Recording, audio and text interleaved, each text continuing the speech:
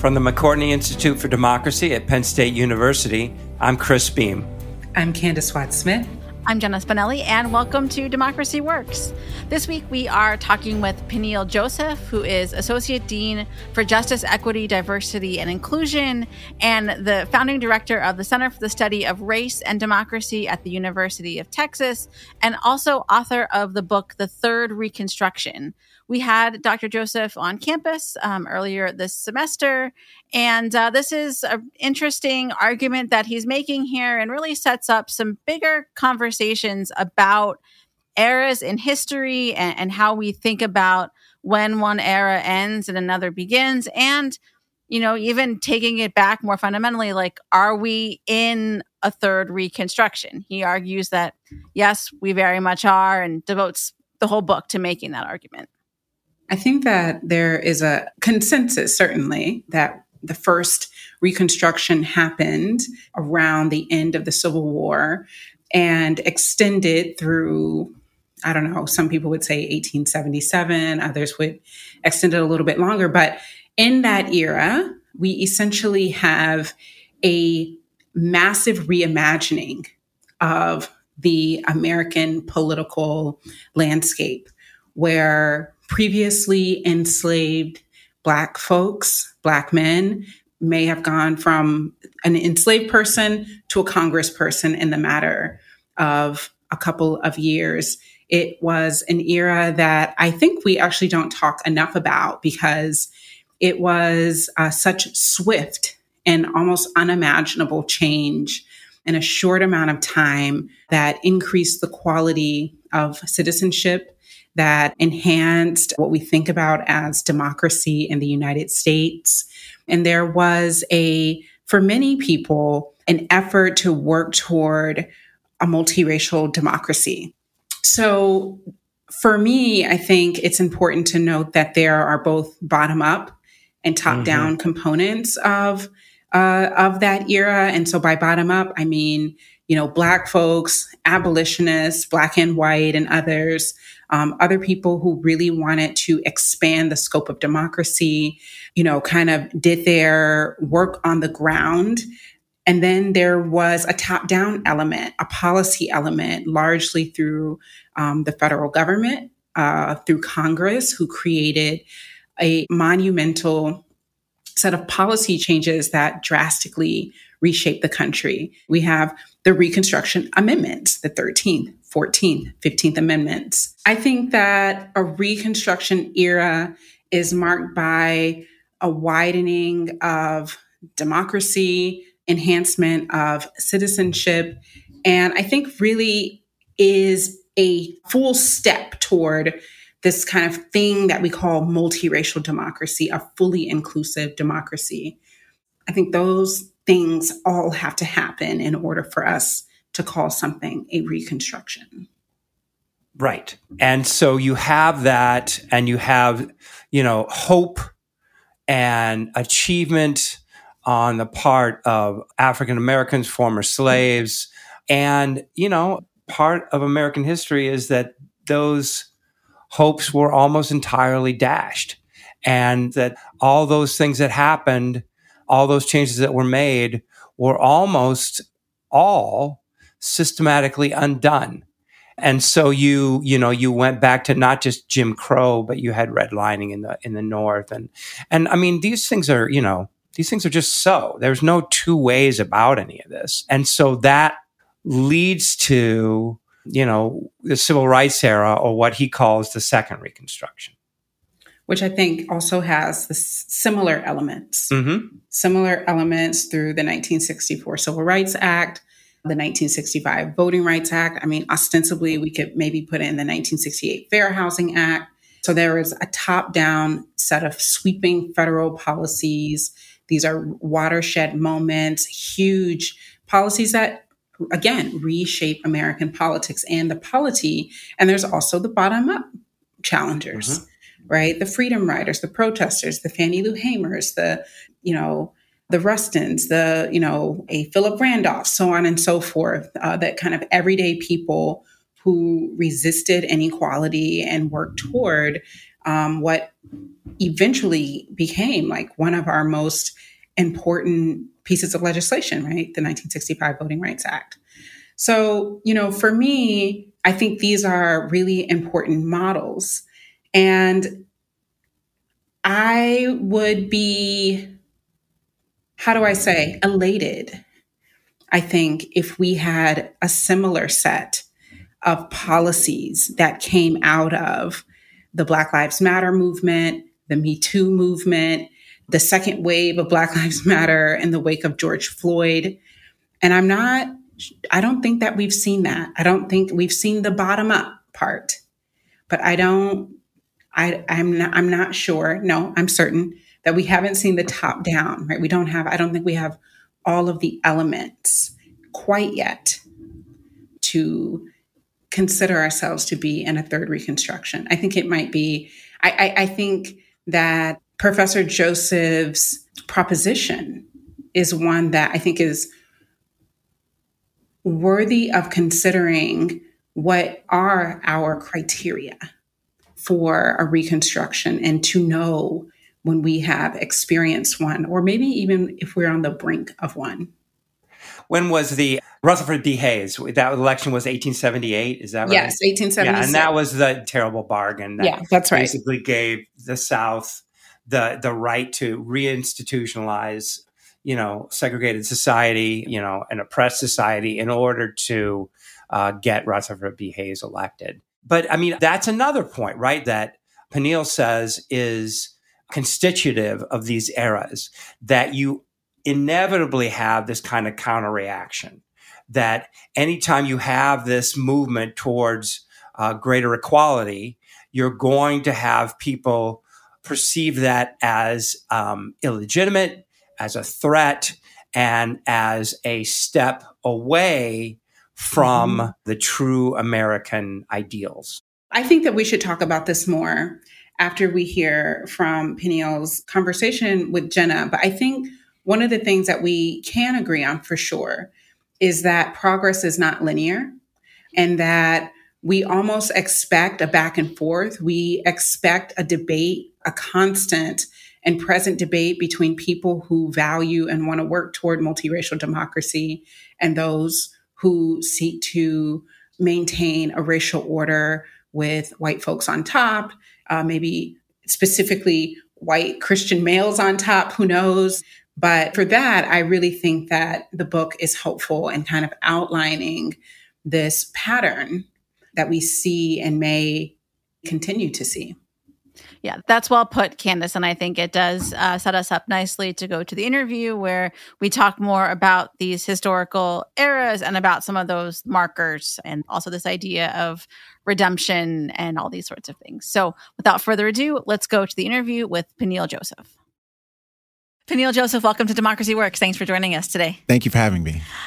So just to help orient listeners to your book, The Third Reconstruction, and the history that you cover in it, can you walk us through the demarcation, dates, events, all that kind of stuff for the three reconstructions that you outlined? Oh, absolutely. So I argue in the book, The Third Reconstruction, that we're going through three periods of Reconstruction right now. Or we've gone through three periods of Reconstruction in American history. The first is 1865 to 1898. The second is 1954 to 1968. And the third is 2008 to the present. Right.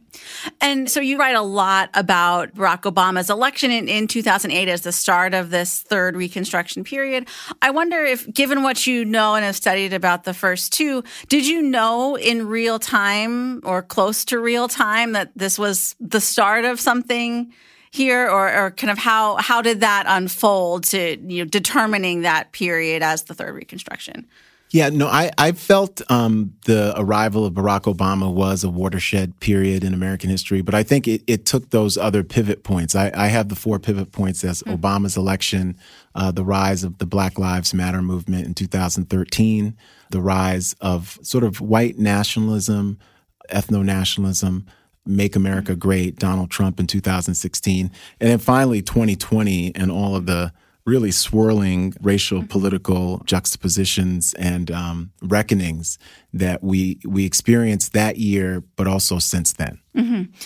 And throughout each of these three periods, you frame them as a battle between redemptionists and reconstructionists. Yes. So tell us who those camps are and how they kind of butt heads throughout these three periods. Yeah, so Reconstructionists, we'll start with them. You know, Abraham Lincoln in November of 1863 at Gettysburg, right outside of Gettysburg, Pennsylvania, he delivers his famous address where really the most important parts of that address is where he talks about the soldiers who they are honoring at Gettysburg gave their last devotion so that a new birth of freedom could begin in America, which is really important. So Reconstructionists are supporters of multiracial democracy.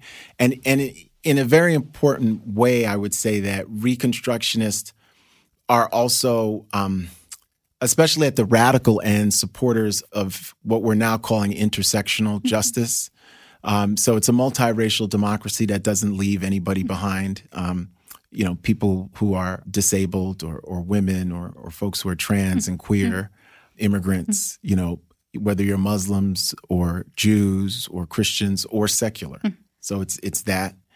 And so Reconstructionists really think about the Civil War and the emancipationist legacy of what I call, or what Du Bois called, abolition democracy.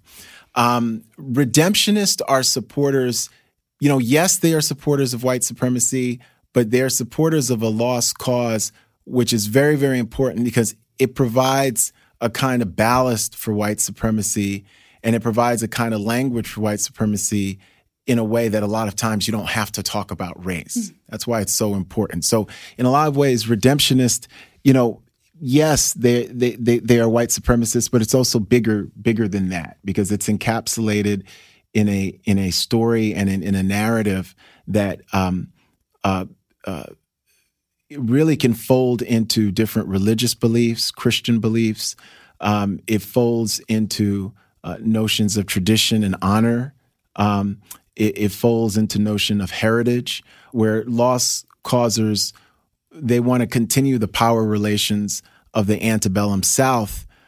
And at times they do so in a colorblind way. At times they do so in ways that are very explicitly racist, but at times they do so in ways that are actually not explicitly racist, but the outcomes are always about racial disparities and racial oppression. So in a lot of ways, since 1865, those two, and this was one of the neat parts about writing the book, was sort of making that argument, but showing it too, that really since 1865, every single problem that we're thinking about, whether it's environmental justice or things like tax policy and zoning and racial integration or segregation in public schools and neighborhoods, it's connected to those poles, those Reconstructionist versus Redemptionist poles.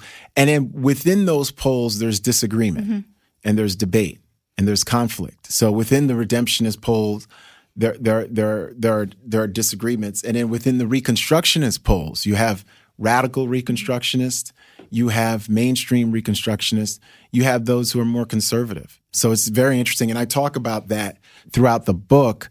But I think just for the general audience who I want to read the book, I wanted them to understand how the terms Reconstruction and redemption really are impacting their lives today. Yeah. And would you put economics into that mix as well? So, you know, redemptionists who might be in favor of things leaning toward Reconstruction, but only in as much as it doesn't disrupt the economic status quo, those kinds of things. Absolutely. You know, so, you know, redemptionists a lot of times don't want federal intervention unless through that federal intervention, they can secure more power and more benefits for themselves at the expense of the Black population, you know, and we saw that through the New Deal. We see it even today with what's going on in Jackson, Mississippi, and the water crisis in Jackson, and people trying to set up special sort of police districts in Jackson and Washington, D.C., and in other places.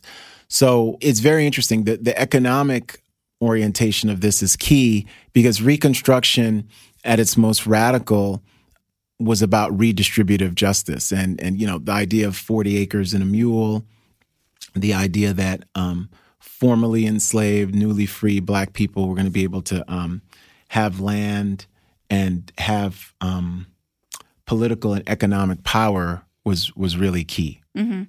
And so going back to Obama, where would you place him on that spectrum of reconstructionists that you described earlier?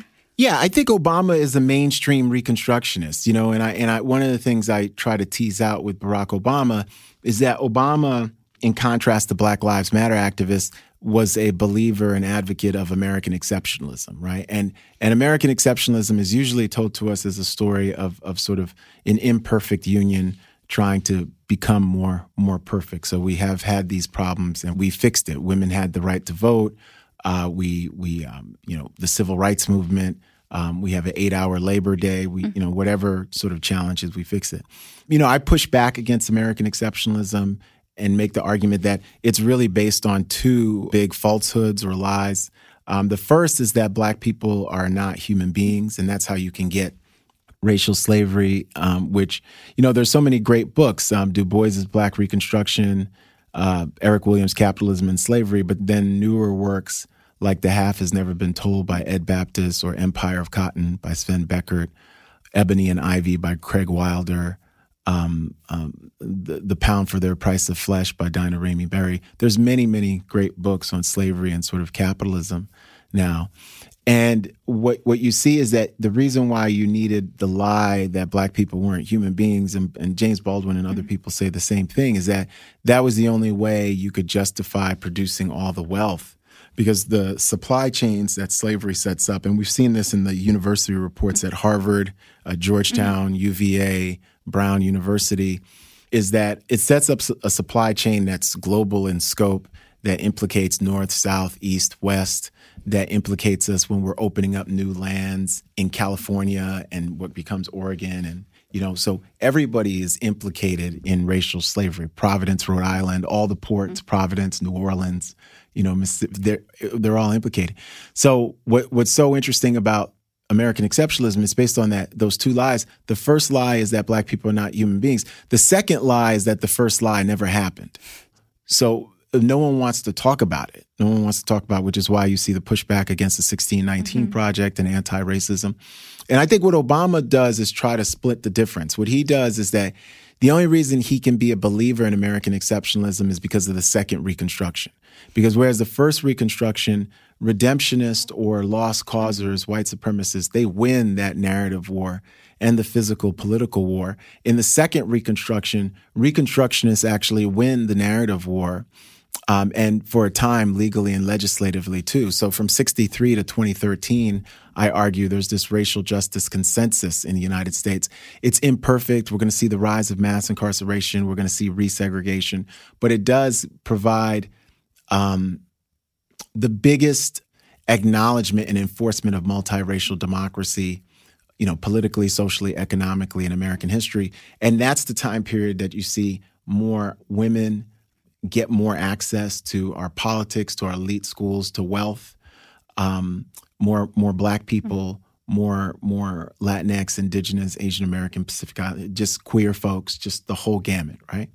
And so the reason why Obama makes the speech in July 27, 2004 at the Democratic National Convention, there's no blue states, no red states, is that within the context of American exceptionalism forged between 1963 and 2013, America is working for him. He's a mainstream Reconstructionist. And even within the paradigm of neoliberal democracy, and by neoliberal, we're just saying a top-down vision of democracy where wealth is redistributed upward instead of downward, and you see the professionalization and the privatization of public spaces, the military, technology, all goes upward and all goes to special interests. And that becomes the status quo. So within the context of neoliberalism, instead of having a social safety net like the New Deal for everyone, both in the United States and globally, what you do is have private philanthropy. Mm-hmm. It's much less capacious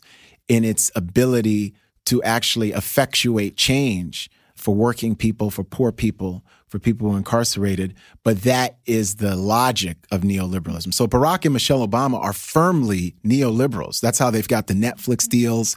That's how they've made their wealth. Black Lives Matter are radical reconstructionists. And so what they're pushing for is a redistributive democracy in a way that the United States has never seen before, that goes beyond the New Deal, that goes beyond the Great Society, right? And that's why there was such tension in that relationship, right? And so I think Barack Obama is a very, very important figure. But I think, when we think about radical reconstructionists from 1865 all the way to the present, they're interested in something far more expansive and capacious than President Obama could even conceive of, because they're coming from a different tradition. They're coming from the tradition of folks who wanted redistributive democracy in 1865 and 1866 and 1867, and felt that was a possibility. Right. And speaking of Black Lives Matter, you also write in the book that the movement combined Malcolm X's vision for radical dignity and Martin Luther King's vision for radical citizenship. If I noted that correctly, please tell me if I didn't. But I wonder if you could say more about that, the ways that Black Lives Matter called back to that second Reconstruction period. Yeah, in a lot of ways, BLM did so through demonstrations. They did so through the language of all Black Lives Matter and not leaving people behind. So they sort of went back and they went forward. There was the movement for political self-determination. There was this critique of white supremacy and structural racism and oppression that Malcolm X talked about. There was something global to it in terms of its inspiring folks all throughout the world in terms of protests.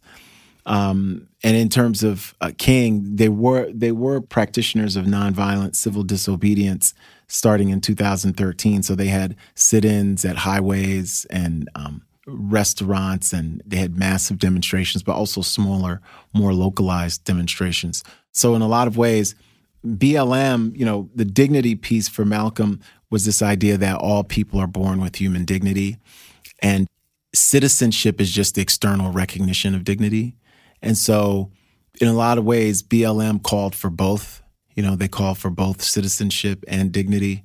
When you read their policy agenda, it included really capacious redistributive justice for people who are immigrants, including Black immigrants, because when we think about immigration, we usually think of just Spanish speakers and brown folks, but we don't think about Afro-Latinx folks and people from Africa and other.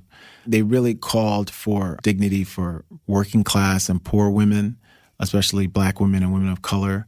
For those who are incarcerated, they really called for a defunding and an abolition of prisons, policing, and punishment, which is really important because there's so many billions of dollars spent on building up systems of punishment at the expense of educating people, at the expense of feeding them, at the expense of giving them good housing, all these different things. So I think that they were very good in that. And they criticized the president, the first Black president too.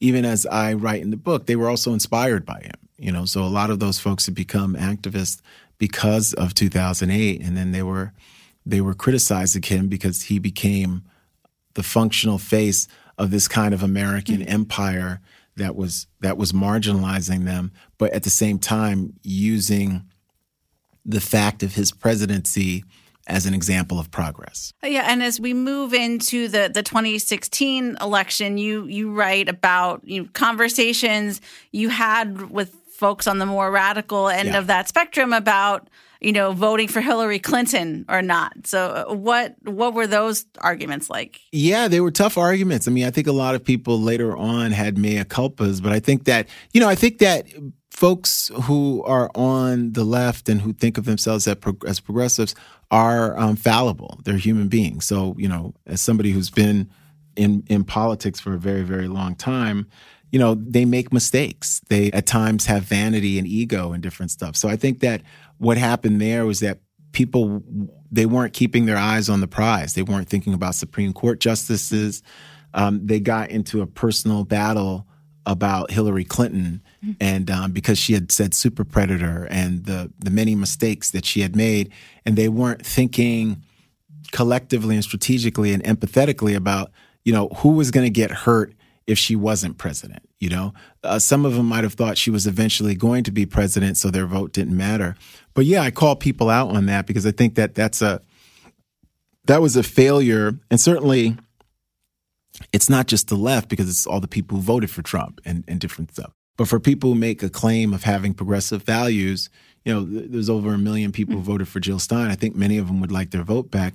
What happened because of those votes is people died because of those votes, and children were separated from their parents because of those votes, and so many other things. So I do think that's a problem. That's a big problem when when our politics are just abstracted to the point where we're not really caring about human beings anymore. We're just sort of performing politics. And, you alluded to before, there's a kind of spectrum of Reconstructionist ideas. And I hear in some of it this kind of sense like, well, can we just go back to that period, you described when we had the kind of racial consensus, from the, end of the civil rights on, I guess, do you hear that as well? Or are some of these things like, it was good enough the way it was and we don't really want to push any further beyond that? Oh, no. I think we have to push, but I think you need a restoration of the consensus. The consensus, I think, dates from John F. Kennedy's June 11th race speech in 1963 all the way to the June 25th Shelby v. Holder decision. And so I think you need a restoration of voting rights.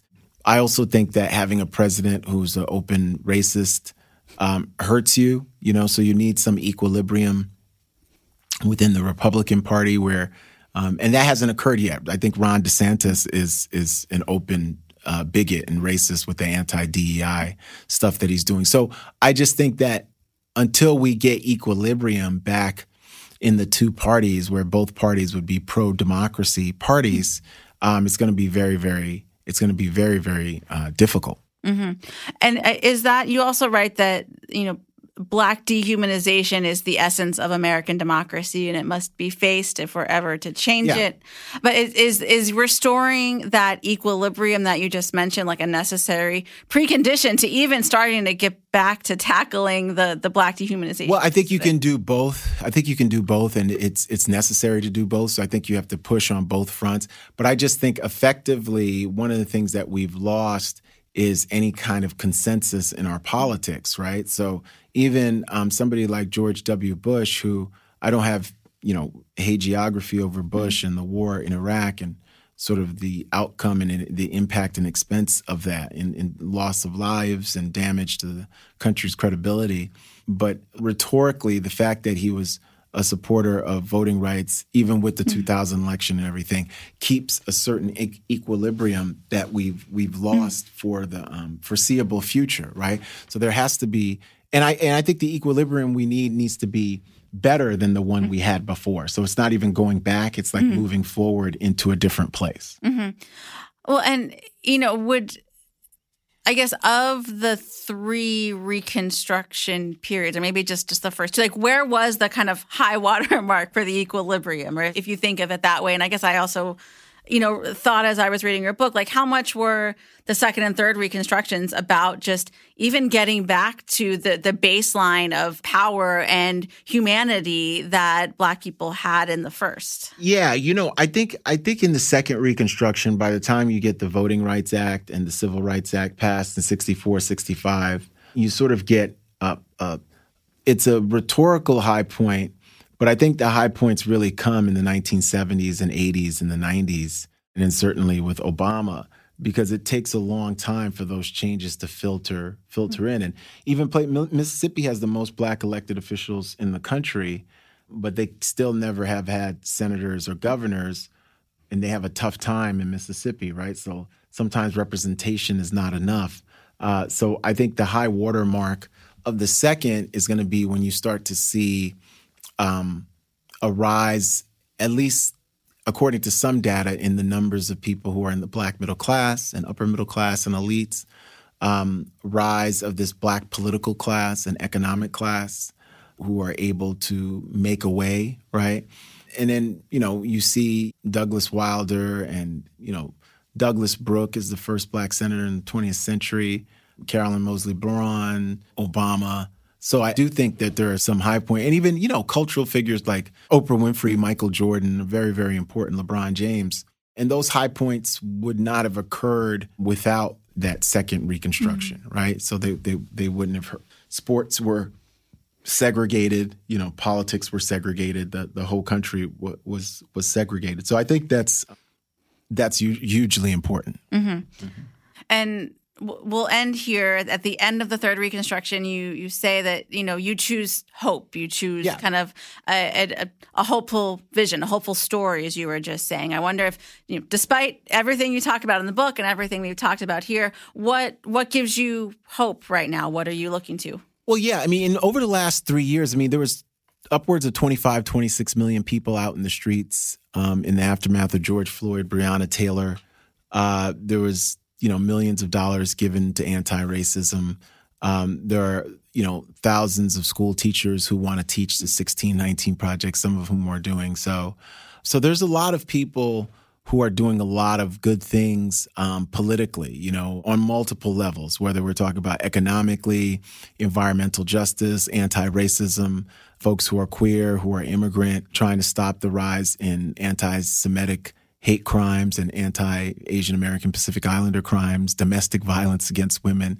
I'm in the weeds of all these things that are happening, both in Austin, Texas, and nationally. So there's a lot of great work being done trying to close down economic income gaps, wealth gaps, entrepreneurial and investment gaps, transform the system of mass incarceration, and sort of an abolitionist take on everything from incarceration to poverty, right? So those are all really good. And so I think that we have to, even as we're aware very realistically of the challenges we face, we have to also keep in mind of some of the progress that actually has been made. The reason why the backlash against anti-racism has been so big and so capacious in 37 states passing or considering, anti-CRT laws, anti-woke acts, is because there was so much headway made in such a tremendously short amount of time that was really revolutionary in a way. There's a great new book called Elite Capture, which looks at ways in which, elites have transmogrified, assumed, really taken over aspects of both identity politics and politics to liberate us all. That being said, I still think that, those of us who believe in human dignity and citizenship and what Martin Luther King Jr. called the beloved community, I still think we can win. And I think you can have, we should be pushing for radical inclusivity, radical hope on so many different fronts. And we should be sharing our stories with other people, right? So we have to be able to say that two things can be existing simultaneously. There's this big backlash against racial justice and economic justice and intersectional justice, but we also have the most people in American history who want all those things. Those two things can be simultaneously occurring, and I think that gives me hope because you actually have more people now who want to see multiracial democracy and who are Reconstructionists, whether they know it or not, whether they agree with every last single thing you agree with or not, right? Because part of it, we have to be strategic in terms of having coalitions. The coalition is not based on somebody agreeing with everything I, Peniel Joseph, believe in. It's all of us sharing specific shared values or on one or two, three big things and seeing what we can do to get those big things done. So all of that gives me hope.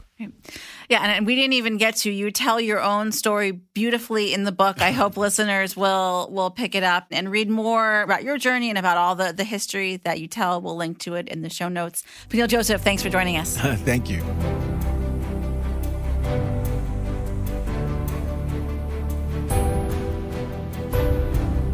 Candace, I just wanted to mention one moment that Peniel talks about, and he actually talked about it in his talk at Penn State as well, and it was not a speech that I knew, and it was the John F. Kennedy speech of June 11th, 1963. So before the civil rights movement the Montgomery bus boycott is happening. You have he's actually responding to the desegregation of University of Alabama. But anyway, it's early in the civil rights era. And I was just really impressed with that speech. I'd never seen it before. And it really does kind of lay out this one frame, at least, of this Reconstruction movement, which is that, look, America is grounded on ideals. That all men are created equal is pretty fundamental to what it means to be an American. And John F. Kennedy is saying, guys, we're not living up to this. We are failing in this fundamental way. And he does it in a way that is just, in terms of our politics right now, it's a moral, it's a decent, and it's a responsible argument. It's not trying to beat anybody over the head. Mm-hmm. It's just trying to make this case for people who I don't think are very open to it.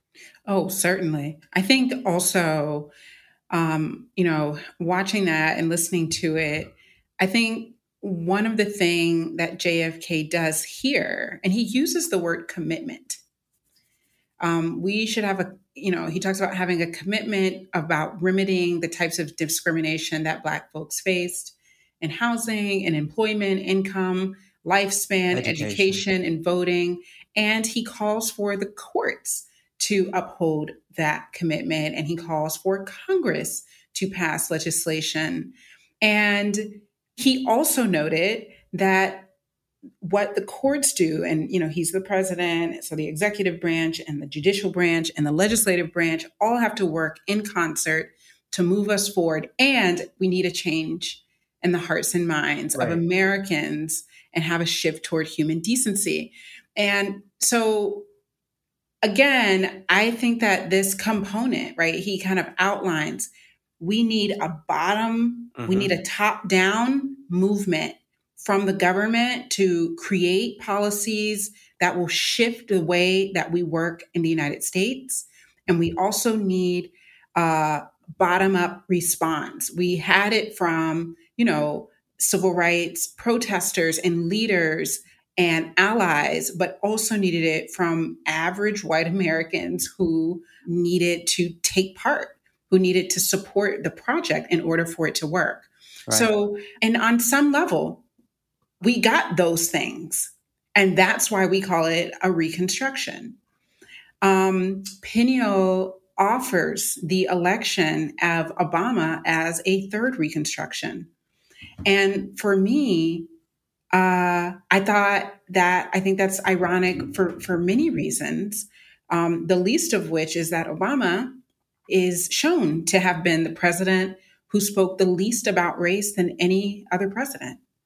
Right. And so there is not, for me, the central components and criteria of a reconstruction due to the Obama election.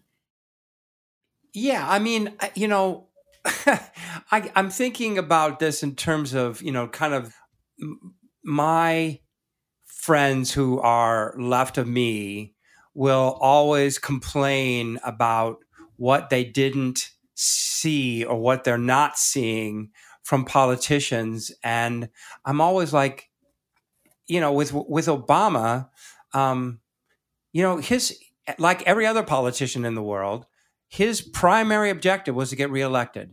And if he would have done any of the things that the folks that were left of him, the folks who were looking for a reconstructive moment in American history from him, that would not have happened. And I don't think that's a controversial thing to say. And so, the idea that I think you can look upon the election of the first African American to the highest office in the United States as a seminal moment and a nation-changing moment. But is it reconstruction? That's a different question. And I don't know that I think I'm inclined to agree with you that it at least up to this point, we don't see it.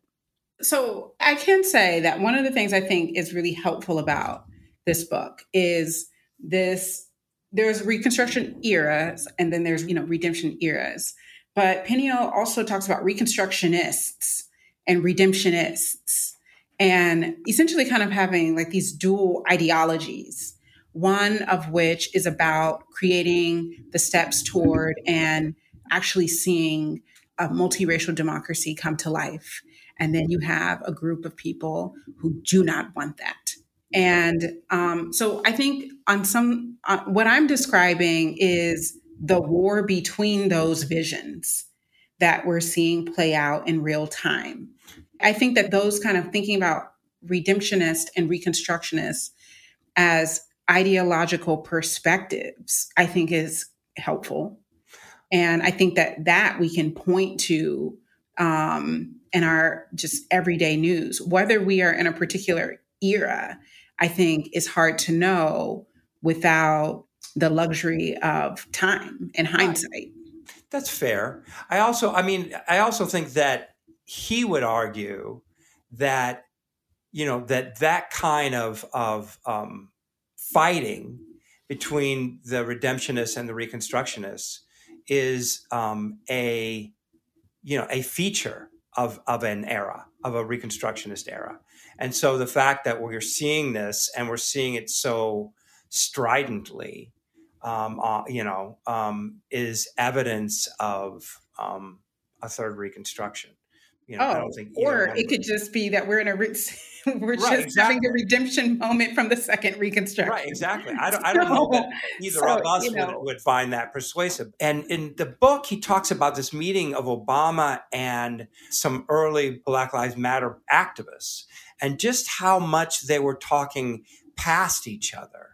And my argument would be that the reason for that is because there are two fundamentally different perspectives on what the end game is here. And so for a number of advocates, the objective of a reconstructionist is to, redeem the American ideals, to make us genuinely an equal democracy, and a democracy where everyone has the same kinds of freedoms and the same rights that everybody else has. And so that is the agenda of the Reconstructionist movement, to make those real, to make them genuine. And then there's another frame within this, Black reform or Black, a movement among African American people for freedom and equality that argues that the American experiment is grounded in racism, and all these ideals are therefore properly understood to be lies, and that the only way forward is to take down this edifice of lies, cut it all back to the studs and build it back again better. So the way that he dices it is to say that there are different kinds of reconstructionists. There are radical reconstructionists. There are mainstream reconstructionists, which I think he claims that Obama is. I think he has one other category, like moderate reconstructionists.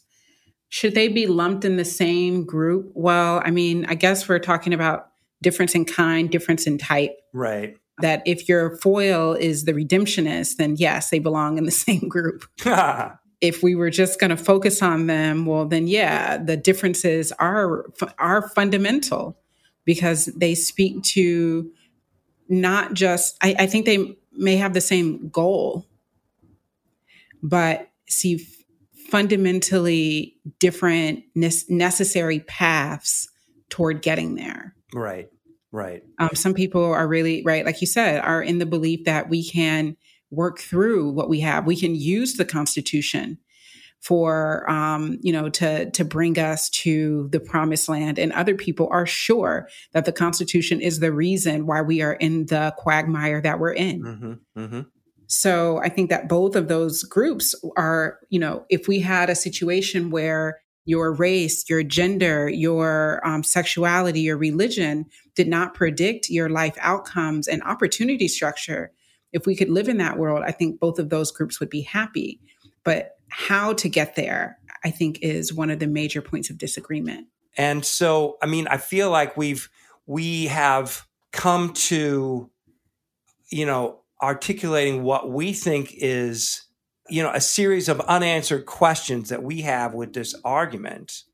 But I also think that both of us think he has laid out categories and ways of framing what we're seeing right now that is really useful for figuring out what needs to happen, how we get there. Would you agree with that? Yes. I think that one of the things that I enjoyed about this book is that it really did get me to thinking about what I thought a third Reconstruction could look like. That for me, it would be one that we are seriously talking about legislation on policing, that we are seriously thinking about the John Lewis Voting Act, that we are seriously not just expanding Medicaid. There are 10 states that still refuse to do so, but to maybe have universal health care and universal pre-K. I mean, those would be, and not to mention thinking about wealth inequality and campaign finance. I mean, there's a lot of things that I think would enhance our democracy and not just representation through elections. But all in all, I think what I could say, and I think what we both agree on, is that we hope our listeners will engage with Peniel's work critically, as we know they can. Right. And that's the gift that every author gives us, is a chance to do that, and we're better off for it. So thanks, Jenna, for a terrific interview. Thanks to Peniel for coming to campus. For Democracy Works, I'm Chris Beam. And I'm Candace Watts-Smith. Thanks for listening. Democracy Works is a collaboration between the McCourtney Institute for Democracy at Penn State and WPSU Public Media. Our editors are Michael Klein, Chris Kugler, Mark Stitzer, and Clint Yoder. Editorial review by Emily Reddy. Additional production support from Andy Grant and Christine Allen. If you enjoyed this episode, please leave us a rating or review in Apple Podcasts, Spotify, or wherever you're listening right now. Democracy Works is a member of the Democracy Group Podcast Network. Visit democracygroup.org to learn more about our podcast collective devoted to democracy, civic engagement, and civil discourse. Thanks for listening. We'll see you next week.